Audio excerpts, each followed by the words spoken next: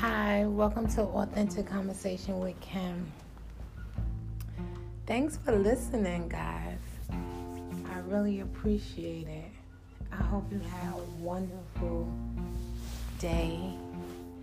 I hope that you had great moments. I hope that you was able to mitigate and correct and fix those bad moments. I hope you're able to put your feet up and breathe. Oh, it's so important. It's so important. It's funny that how situations, and this is only if you're the kind of person that is reflective. So if you're a reflective person, you kind of look at situations and think about yourself. You kind of internalize some things. And I tell you, I look at things so differently now in regards to people and their situations. And a lot of the things that I speak about and the things that I say is really relational, because it's really important how we interact with people and how we deal with people.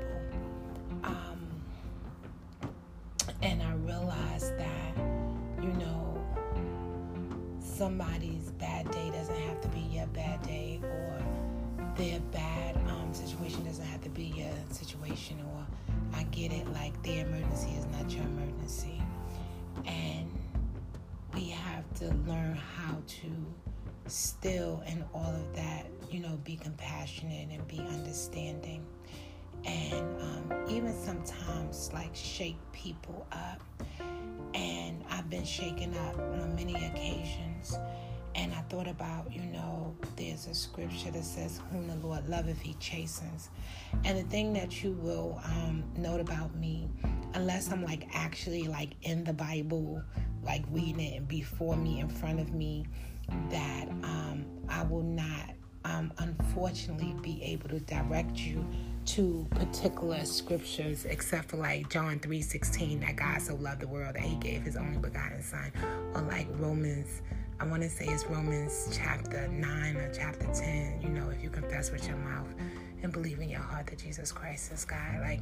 Those scriptures, which are core faith scriptures, I know those, and I can literally tell you where they are in the Bible.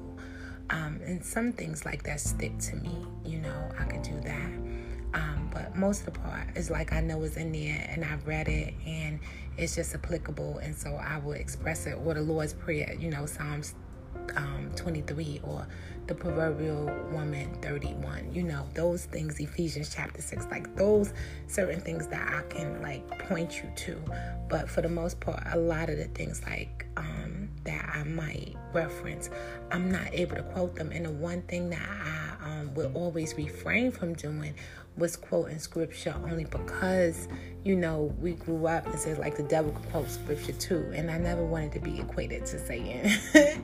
And so that was one, is a trick kind of thing of the enemy, where I did not gravitate to memorizing scripture. And I know someone who memorized it and know exactly where everything is and can tell you where everything is, but again, won't live it, don't live it, can't live it, refuse to live it rather.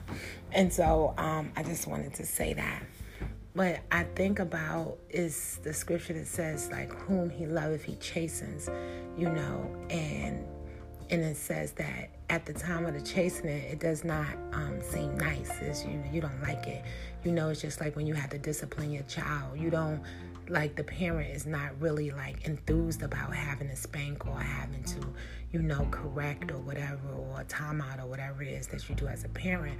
But yet and still you do it because of the mere fact that that if you don't, then either someone else will, or it leads that child astray.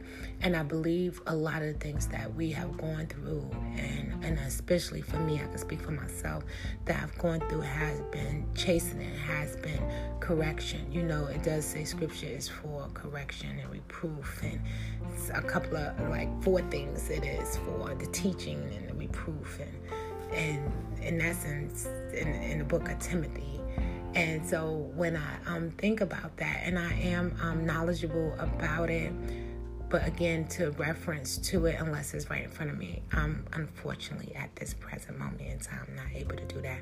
But I encourage you to read the Bible, and it's a sidebar, but I encourage you to read it because again, there's some good principles in it. And for those who are faith walkers and faith believers, or striving to be in the faith, or striving to know more about the faith, the Bible is like a textbook, if you will. So I think that, you would glean a lot of information to know more about God and how he interacts with humanity and people, and his children and those that are not his children. And then what our responsibilities are as, those who say that we hold to the faith. And so I think about that. And I also think about in dealing with people, how we're supposed to do that. And the standard is really high if you consider yourself a believer, turning the other cheek and, walking, if they ask you to walk a mile, walk two. If they ask you for your coat, give them the other one, doing to others as you would have them to do unto you, love God with all your heart, your mind, your soul, and strength. So those things are really all your heart, mind, soul, and strength, right? So those are like core things in walking, and it's really a challenge. But there's this thing called sanctification that the faith speaks about, and in sanctification it is deemed as a process. So I knew a girl who she ran wild, crazy, and everything, and when she got saved, I always say she got saved for real, because again, it was just some things that she just never did again, and she just really was just sold out for God. And for me, I felt like, there was still some things that, were lingering that I had to get delivered from, or that I had to make a decision not to do. And then there's some things that just fell off. It's just some things that just no longer interested me, and things that I no longer wanted to do, and things that I wanted to do more, things that I wanted to understand, things that I gravitated towards. And so that in my mind is a part of the sanctification process. Then you think about Paul, Paul in the scriptures, which is considered the Apostle Paul, he, according to the story and how he was, he crucified Christians for a long time, and then it's this divine encounter, and they and it's a familiar story to Moses, Damascus Road, and the story that God blinds him, and I don't know if it was because of the overwhelmness of God, because scripture says that we can't even look upon him, right? In his fullness and all his glory. Imagine that, right? And so he blinds him. And so I don't know if that's a chastening. You understand what I'm saying? I don't know, but I know that he went, and then he had to go and show himself to a particular man who was awaiting him. And he received his sight. Once he received his sight, now he becomes this sold out guy for Jesus and for the Lord, and for teaching about Jesus and the Lord, and no longer crucifying Christians. And so when I think about the chastening of the Lord, and I think about how people have to accept it for what it is, and if that's what it is, because again, you do have a couple of dynamics in it involved, but when it's God doing it, when it's God doing the chastening, it says that it shall reap a benefit at the end of it. And so a lot of things that we go through, and I'm saying all of this to say, we're going through stuff, people are going through stuff. And like I said, the year is not even over yet. And so we don't even know where to be holds, but of course we still remain hopeful. And, you have the decision aspect of it, decisions that we make. But I thought about being, the bigger person as always, but being grown up and accepting it for what it is and taking the onus. And I think we have a lot of people who refuse to take responsibility for the things that they've done. And again, I think about things that you do and things that you've done. And I think they are or can be seen as mutually exclusive, because you have continuously knows that, repeat offenders, or you have people who are in duress, or just in a bad situation, or just made a bad decision, or, just went the wrong way, or was, tricked, or whatever. It's in this case-by-case basis. And we have to be able to figure out for ourselves and for the other person, is that what it is. Like, is this just a person that just got an attitude all day and something wrong? And where I am encountering different people, I'm able to see them individually and not group them together, and to take them on a one-on-one kind of thing.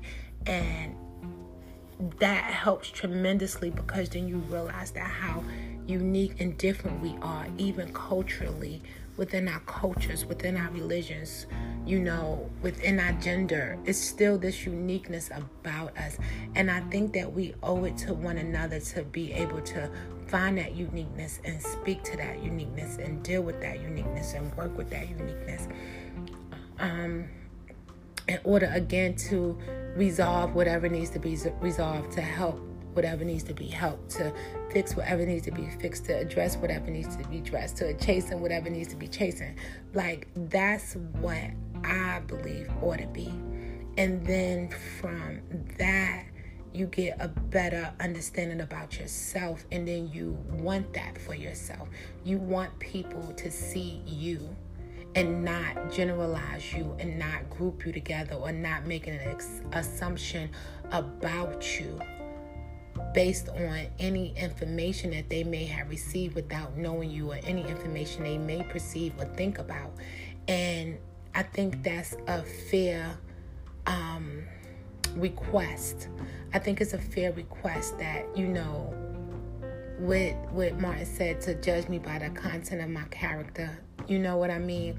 To deal with me according to me and my name and my information and my business, not so much as, oh, here comes a woman, and therefore I'm going to deal with her as I deal with all women. Or here comes a woman in this kind of situation, and I'm going to deal with her as I deal with all women in this situation. Or here comes a black woman, and I'm going to deal with her. Like, and that's one of the problems that we face in our society, where there is this generalization and this grouping together, and not seeing us as human beings, and not seeing us as individuals in regards to our situations, because they vary and they're different. And everybody is not the same, and everybody is not, out to hurt you. And again, when I think about this stuff and I deal with it, it helps me personally, because then my mind is a little bit more open, and I have a lot more flexibility, and getting, again, a level of tolerance for some things, but also knowing that even in that, being able to discern certain attributes and certain behaviors and certain spirits that pose themselves, and being able to address them accordingly. And so even when I pray, and I pray for you guys, and I pray for myself, I ask for direction. And again, that's just based on your spiritual life and what you attribute to your peace and your joy and your health. You understand what I mean? And so I do attribute my faith to God. And I do attribute, and even in that, when we say that, it's such a expectation for those that are onlookers, and should be one for self, to expect God to show up, to expect God to show himself strong on my behalf and your behalf, to expect him to answer our prayers. And even in that, and I've mentioned this before, in our praying is not so much as having him to, fix it without fixing us, without aiding us, without helping us, without teaching us. And even in that fixing, it is a level of chastisement, of correction. You understand what I mean? Because again, I believe that, it's not for us to harm each other or for us to be harmed. And sometimes, some of the correction and the chastening is to keep us out of harm's way, to keep us from a major detriment. And so I do appreciate that. As I've lived and learned and grown, I know that I've been safeguarded from a lot of things. And so I say thank you. I was speaking about my mom today with somebody, and I was talking about how we grew up and how she ran her household, and how at the time as a child, I'm like, yeah, you doing the most. And we wasn't even saying you doing the most at that time. But as I've gotten older and I've grown and I've lived and I've learned and I've seen some things, I'm so appreciative of the way she ran her household. I'm so appreciative of the way she disciplined us. I'm so appreciative, because to just feel like you getting away, or to get away and not have somebody pull your coattail, and not have somebody say, okay, no, that's not okay. That's not all right for society. Or, you need to be smarter. You need to be brighter. You need to pay attention. You need to think. Who does that? For somebody to say that without us being offended or feeling some kind of way, and take heed. And again, it's only predicated on you respect the individual that's speaking to you. Because anybody can speak, but for somebody to be able to speak to you and to speak to you whereas it makes sense, it has to be some level of respect for that person or appreciation for it. It has to be some acceptance of it. And so again, and I've mentioned this before, and I probably will forever, as my podcast exists, say thank you, because I know most is not listening just to hear if I'm gonna say something crazy or off the cuff or whatever, but I believe that you're listening because I say something that makes sense, or I say something that encourages you, or say something that makes you laugh, or say something that makes you think, and that you want me to be successful. And you want to be successful as a human being, like a decent human being. Like at the end of the day, we just want to be decent human beings. My goodness. And, it's important throughout the day just to be a decent human being, if nothing else. And it costs nothing to be a decent human being. And granted, and I had somebody the other day that's like, oh, no, matter of fact, today, and they're like, I do the right thing, and I do this, and people, and I'm like, and it's hard because you want to do the right thing, and it's people that want to take advantage of that, or people that want to hurt that, or people who don't appreciate that, and I get it, but I want to encourage you, don't stop being a decent human being, because ultimately, in my mind, and even as the scriptures read, that decent human beings and those that are doing the right thing, and those are of a good heart and a right heart, even in your faltering and failing and messing up, that because you're decent and you're aiming to be just decent and you're aiming to right wrongs, that eventually it pays off. Eventually. And I've said it before, the wicked, they will not prosper. It might look like they are, but it's fraudulent. It won't work. And so I want to encourage us on tonight to stay the course. To stay the course. And the devil's time is winding up. And he's mad and he's upset. And he's disappointed, and I've said this before as well. He's trying to take as many people as he can take. And again, the point I'm aiming to make in regards to that is that, you can act like, or we could pretend that there's not some spiritualness that goes along with all of this stuff. But it is. And we can't discount it. We can act like it. We can ignore it.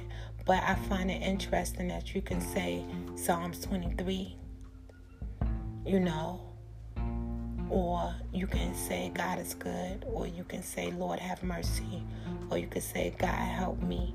And we can say these things, or the devil is a lie. I say that. The devil is a lie. It's a liar. We can say these phrases, and yet and still when it comes to those things that created the phrases, or those things that exist the phrases, or the meaning thereof, we don't want to investigate that. We don't want to learn more about that. And so I just find that very interesting, intriguing.